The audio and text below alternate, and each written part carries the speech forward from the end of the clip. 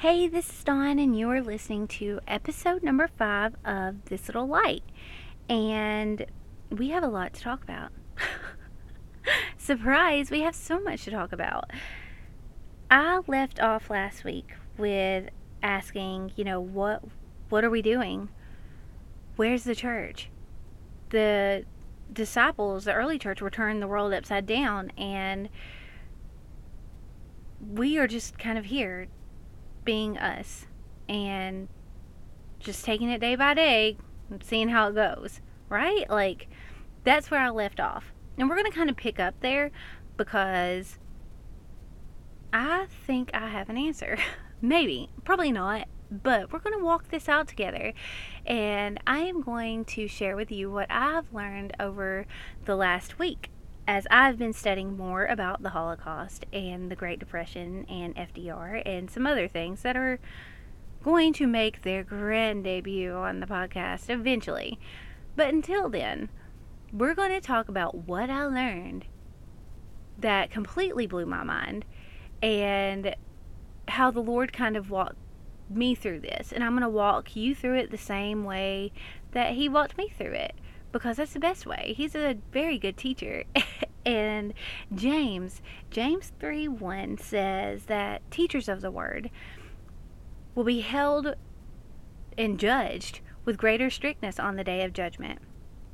And if the Lord so sweetly broke this down to me and walked me through it with such revelation, but in such a simple way, I'm going to go that route. This teacher of the word is going to do exactly what her father showed her how to do. And the way he explained it to her, I'm going to explain it to you. So, I always want to do that, just that. If I'm going to be someone who teaches anyone anything about the Word of God, I am not going to take it lightly. I am not going to push my own agenda. I'm not going to push my beliefs. I'm not going to push my opinions. And I'm not going to push my narratives. I am going to push Jesus. I am going to push the truth. I am going to push the Word of God and nothing else. So, when I tell you that I am taking these things straight from the Word of God and nowhere else, that's it. That's where it's coming from. And I just ask that the Holy Spirit would reveal to you the same things that He has revealed to me about the man Jesus was historically. Jesus of the Bible, the man, the actual man who had his own personality, who had his own little character and characteristics and attributes and all those things, that man. And then I'm going to ask you to look at the world's version of Jesus that Satan has so placed on a pedestal that looks nothing like the Jesus of the Bible. Because it will blow your mind. Let's just go ahead and knock the lie out of the park here. Jesus was not some Birkenstock wearing, kumbaya singing, oh, peace and love and free love and so tolerant of whatever it is. You do you. You do what makes you happy. Just like you are. Don't ever change. You're wonderful and perfect and passive and just weak man. Jesus was not that man at all. There are things about Jesus in that manipulative version that Satan has kind of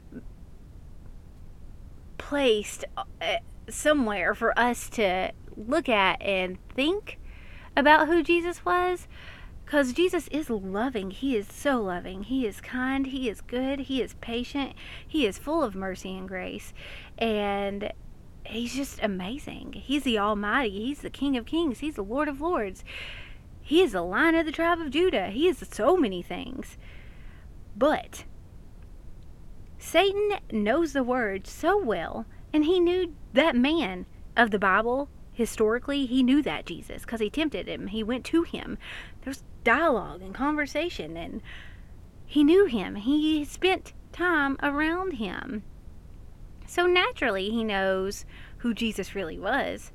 So why would he not take those little things that Jesus said, like love thy neighbor, cast the first stone, judge not, turn the other cheek, and take those combined with some of his most enduring, amazing characteristics and lay out this version of Jesus that the world has accepted as Jesus, right? But the church has adopted as Jesus. And that is scary. That is so scary, because that is a lie straight from the pits of hell. There are things about that that are truth. But if you think about it, think about to the garden. Did God really say?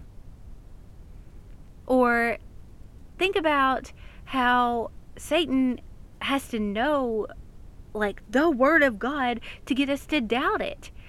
But unfortunately for the church today, there's so many people who claim to be Christians that know nothing about who Jesus is, because they've not encountered the real Jesus. There's some counterfeit antichrist, if you will, that has been forced and adopted by the church and accepted by so many Christians that are out here with no idea of who Jesus really is. And that breaks my heart and makes me angry, and there's so many feelings about that. But before we talk about who Jesus was, because we've already got the lie out of the way, and that is not who Jesus is. Jesus was not some hippie, weak doormat man. No, not my Jesus. That is not my Jesus. But when I say that there is nothing new under the sun, hear me out in this. For the past almost 2 years, very prominent people in the church world have used Romans 13 to try to condition Christians to keep quiet, to comply, to do things, because what would Jesus do? Well, Jesus would do this. Now, did you know? Get ready. Hope you're sitting down. That the German evangelical church in Nazi Germany, the one that had become Nazified, that had stuck beside Hitler because he was their leader and just doing big things for the church, and the one that they used to justify their sin with taking scripture out of context, that Germany, that Nazi German evangelical church. You know what scripture it was that they were standing firm on to support Hitler and all he was doing, even the genocide of 6 million Jews? It was Romans 13.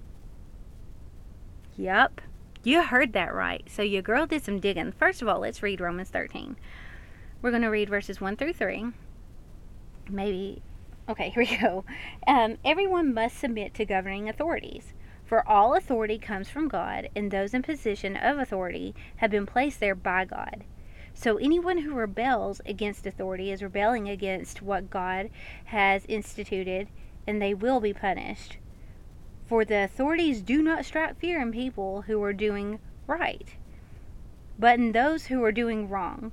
Would you like to live without fear of authorities? Do what is right, and they will honor you.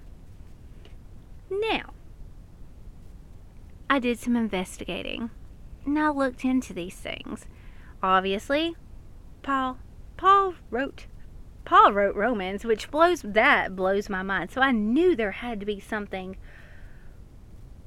not so straightforward about that, right? Like Paul went to jail like all the time. Paul was always in jail. When he wasn't in jail, he was out spreading the gospel. He was going to jail for spreading the gospel because he wouldn't stay quiet. He wouldn't conform. He wouldn't bow down. So, like, Paul, what you talking about, man? Like, got some questions. So I did some digging. Get ready to have your mind blown. Now, let's just go ahead and knock this out too. I don't know Greek. I am from southeastern Kentucky and I live in Alabama, and I'm going to destroy these words, and that's okay. That is okay. I'm going to spell them for you and give you the opportunity to search them for yourself and decide how you would like to say them, because I know I'm going to do a very bad job. And that's okay, because Jesus loves me anyway, because I'm trying. So there's that. Anyway, let's look at this. Whenever we start digging into the Greek, the word hupotasso, hupotasso, means to submit or be subject to. So it quite literally means to arrange stuff respectfully in an orderly manner underneath. So organize, organization, that is hupotasso in the Greek. That is the same word that Ephesians 5:22 uses when we hear the word submit. Wives, submit to your husbands. Keep that in mind. Now, there's another word, hupokouo.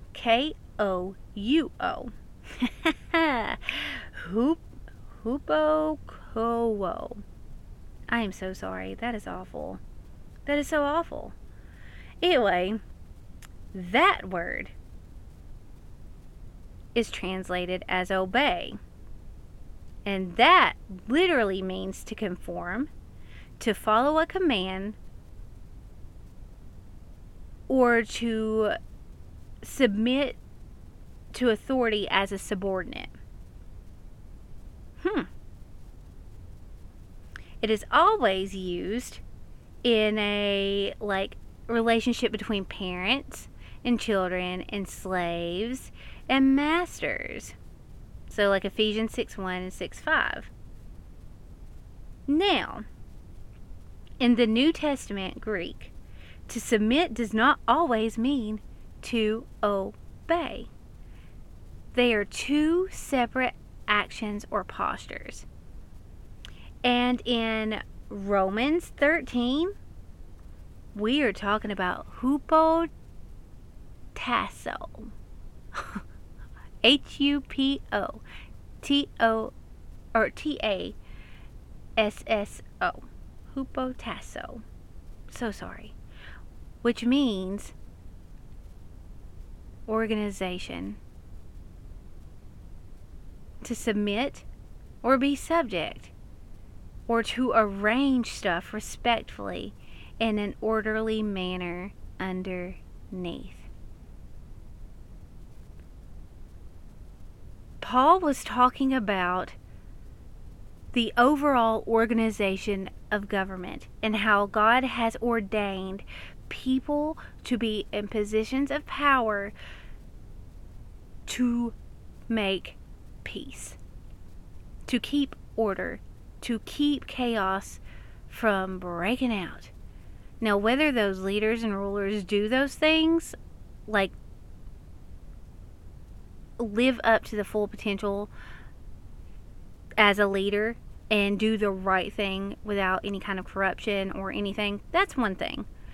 But that literally means the organization of government, that God ordained government in an orderly fashion. Just like the husband is the head of the household and wives have to respect him as that position, not submit and obey, not that one, but to recognize his position as the man, the provider, as the father, as the husband, as the one who is on top. There's God, then husband. Just like that, Paul was talking about that organizational aspect of government, how they're in place to work things out for us, to keep us safe, to maintain order. What? Is your mind completely blown? Because mine is. Mine absolutely is. So when you're looking at it from that aspect, that literally means that Romans 13, 1 through 3, when you're not seeing it from a peacemaking standpoint, it's not, it can seem like it is, you have to submit and obey, you have to obey. No. He's literally talking about respecting the idea of government. But because people have so taken scripture out of context and don't know how to really study the word, because we're not necessarily taught unless you go to like maybe some Bible college or you take some ministry classes or something. These things aren't just like known things unless you have some grand revelation from the Holy Spirit. How else would you know? The Bible would be read literally, and literally reading that and be like, oh yeah, I see, okay, we have to submit and obey whatever the government says. Yes, got it. No, we just have to respect the idea of it and know that their intention, the intention that God has placed them for, is to keep me safe and to keep my family safe and to do things, hopefully, that are spiritually, morally right for the overall benefit of everyone's well-being under their authority. Wow, guys. So, with all of that being said, we are going to talk about the man that Jesus was really quick. Jesus is obviously wonderful and awesome and amazing and the very best friend that I've ever had. He is so good. So good to me. I know he's good to you too. He is patient. He is kind. He is so wonderful. And allowing him to love me has completely changed who I am as a wife and mother, and how I raise my children, and how I look to my husband. All of those things. And it's amazing. But, y'all, there's a whole side of Jesus that a lot of people don't like talking about, especially right now and especially in the church, because if people only knew this side of Jesus, they'll be running wild, according to the people in positions of power, right? Now, I'm not saying everybody's this way and that everybody's all trying to use this manipulated, counterfeit, antichrist version of Jesus to keep things calm and collective. All I'm saying is that when we cannot control what's going on a bigger scale, we like to control, just in human nature, we like to control what we can. And we like to keep the peace instead of make peace. And Jesus made it very clear, we are called to be peacemakers. Blessed is the peacemaker. There's a huge difference between peacekeeping and peacemaking. I was a peacekeeper for a very long time. And after reading and researching and doing what it takes to really realize that there's a difference, my whole attitude changed toward things. I established boundaries and decided I'm going to have to make peace in this situation, come what may, because that's what Jesus said. I would be blessed for doing that, right? So let's talk about who Jesus was for just a quick second.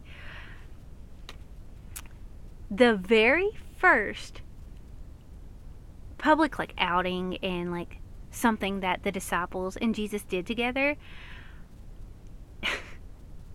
they broke the law.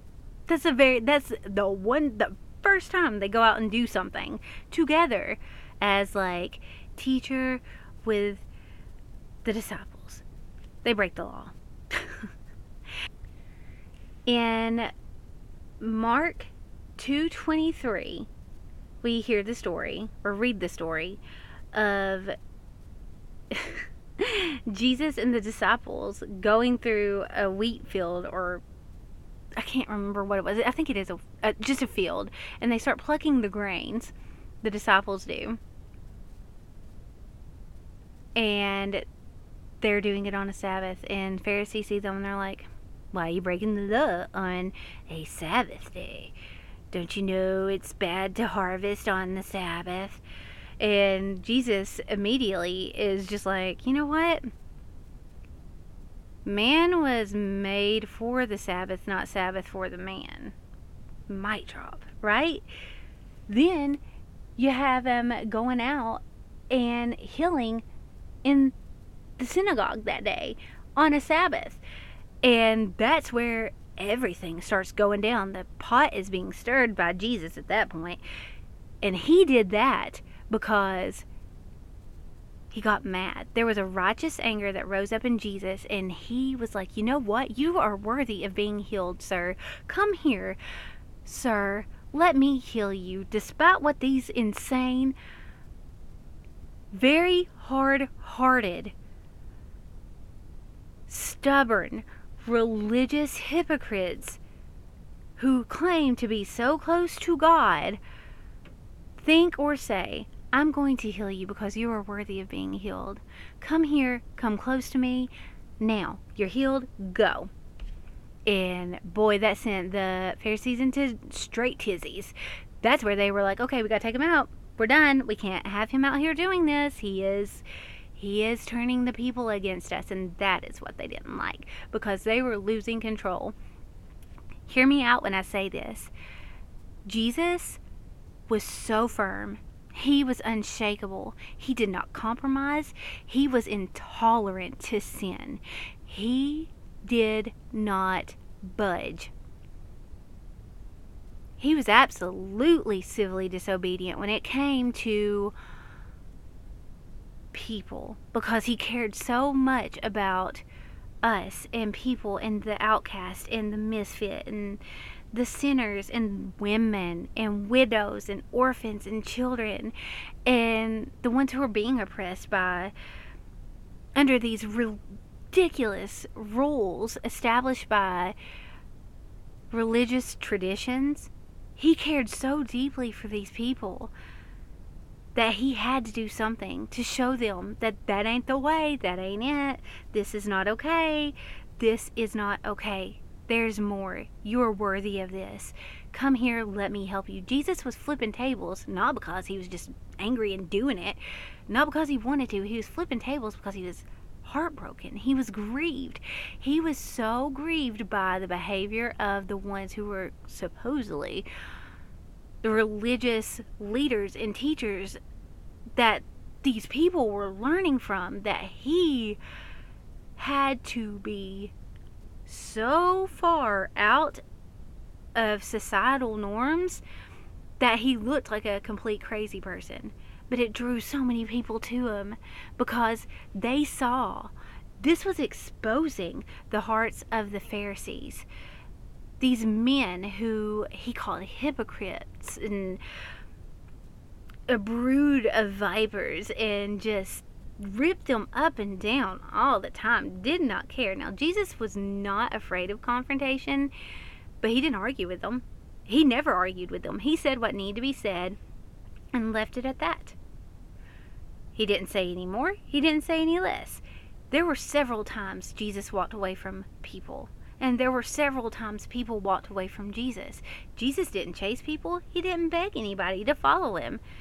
He let the way he lived and the things that God was doing through him draw people to him and show them that this is real. This is as real as it gets. This is authentic. This is the real deal. And you can have this too. Come, follow me. Let me teach you.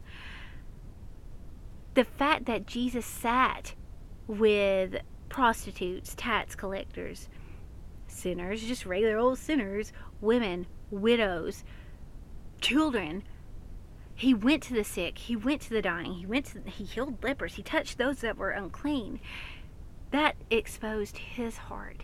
And his heart was for everyone, regardless of who you were, or what you had, or what you did, or what you could give, or what you couldn't give.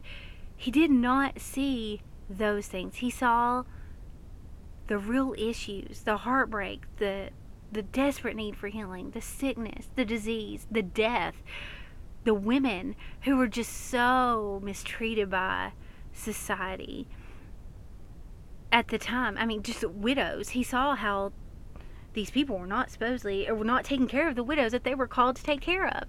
He saw these things, and he knew he could not stay quiet. He knew if he stayed quiet, nothing would change, and no one would turn the world upside down like the disciples. Like, he modeled the way to civil disobedience, to fight societal norms and cultures and whatever it is that people had created and tried to say that he could not step outside of. He pushed every boundary there was to push.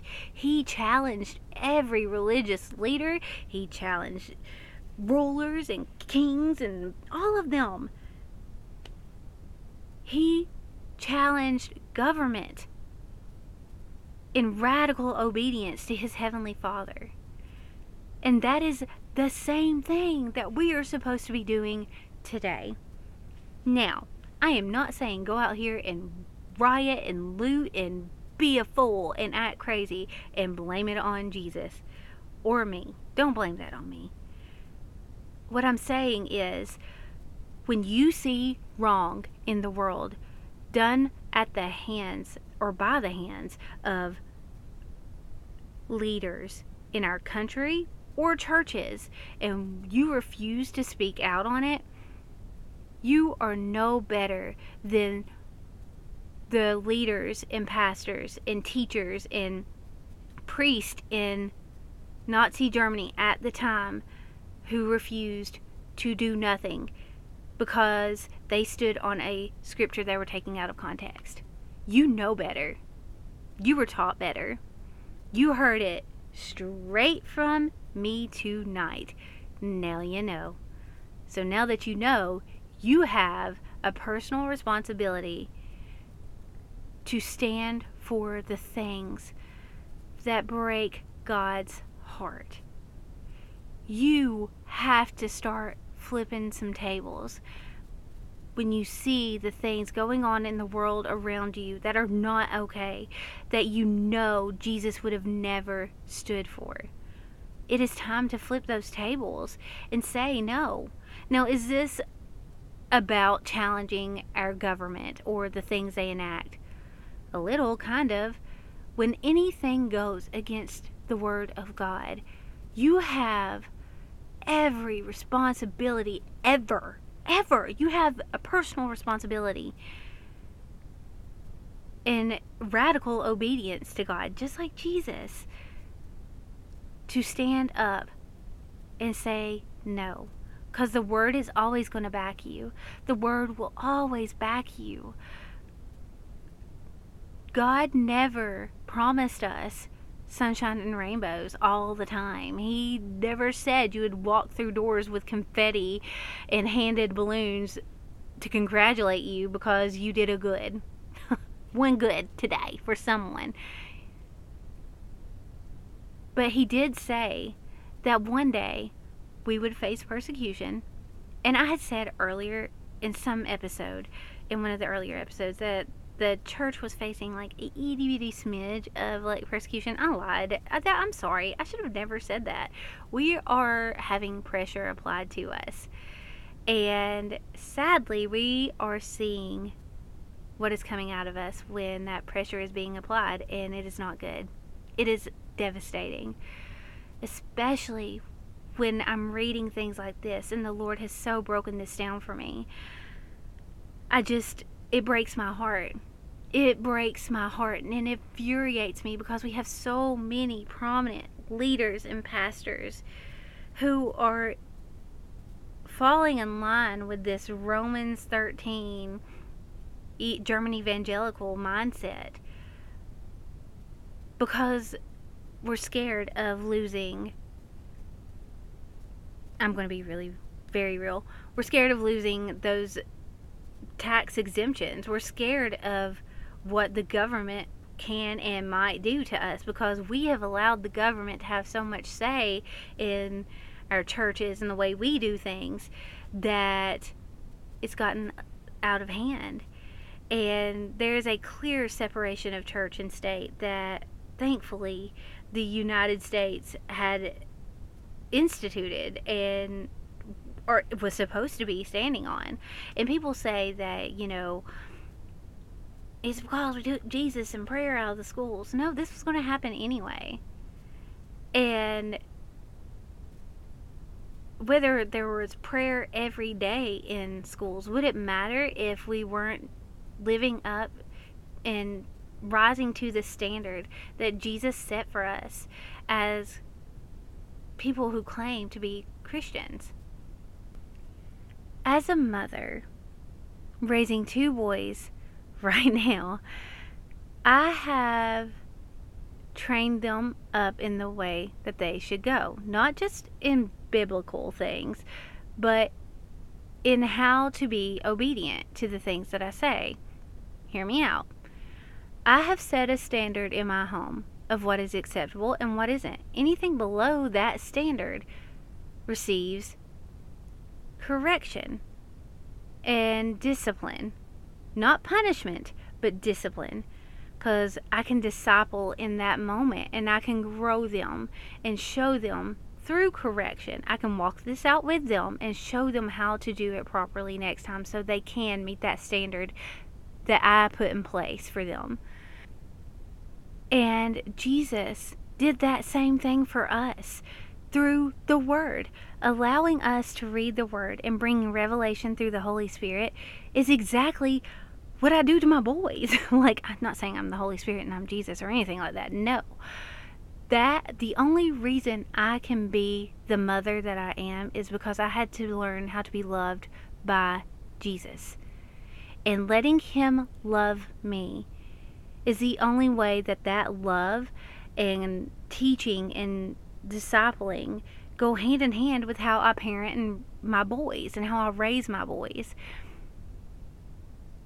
I only have a relationship with the Lord because I surrendered my life to Him. I trust Him and I love Him. And I love His Word. And I love being a student of the Word. And I want to apply the Word to my day-to-day, every day for the rest of my days.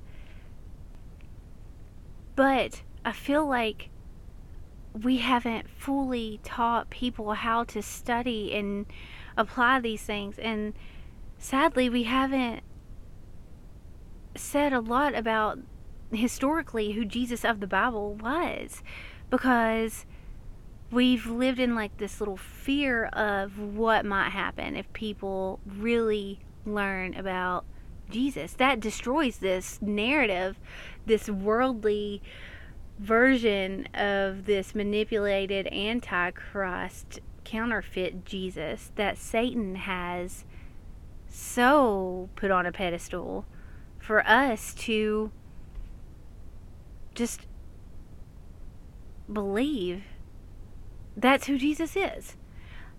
And if you don't know what's happening in Australia right now, I encourage you to look it up, Queensland specifically. I'm going to read a little bit about what is happening in Australia and then how this relates to the church, and then we'll go from there. But this is an article from Queensland, Australia, on, I think it was November 13th, 2021. Unvaccinated will have miserable, very lonely life, top Australian doc warns. The head of the Australian Medical Association in Queensland has issued a dark warning to those who refuse anti-COVID vaccination, saying they not only face fines and fraud charges, but will be separated. Yes, separated from the rest of society.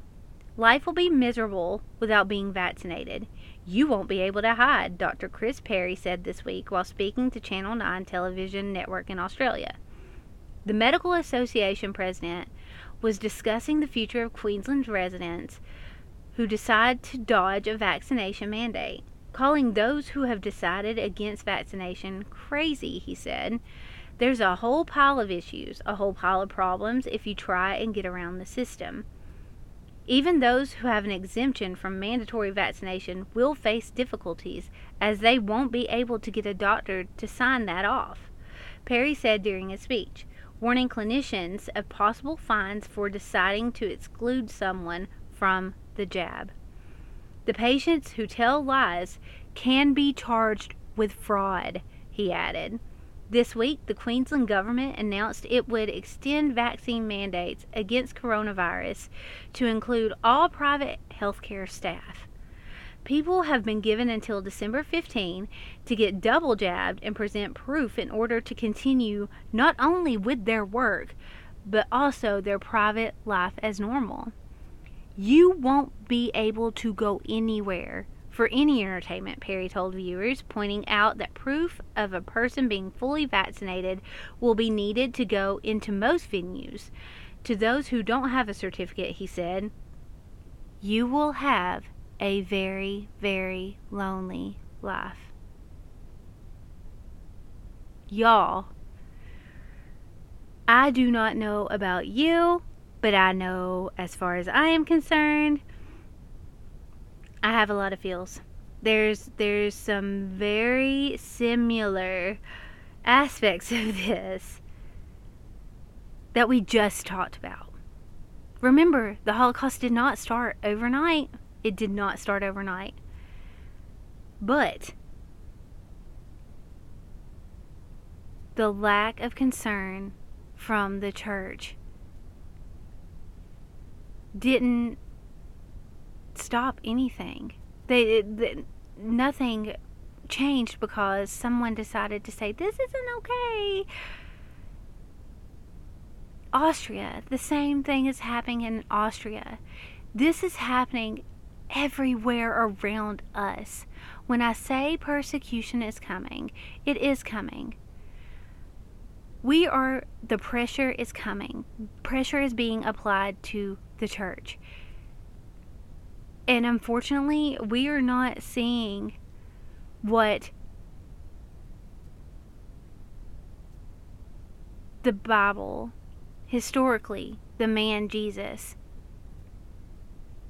did in those times when pressure was being applied to people and the religious leaders, when all of that was happening, and we're not seeing those same things happening now.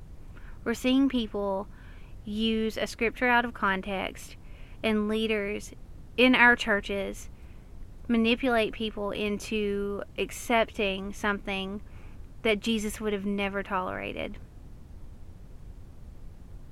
And I don't know about you, but I know that I am ready to start flipping some tables. I am done. I am so done. I am done with fake. I am done with hypocrisy. I am done with manipulation and control. I am done. And I am done with our churches thinking it's okay to just hide within the four walls and never do anything about the really big problems going on around us. The fact that no one is speaking about what is going on in Australia speaks volumes. I'm going to read one more thing, and then I think we're done. We're going to be done after that. Your call as a Christian is to defend the rights of the afflicted and needy. That is from Proverbs 31:9. Reprove the ruthless and defend the orphan. Isaiah 1:17. Do justice to the afflicted and destitute, and deliver them out of the hand of the wicked. That is from Psalm 82, verses 3 and 4. Have no other gods but the true and living God. Exodus 23. We are to resist the sin of abortion.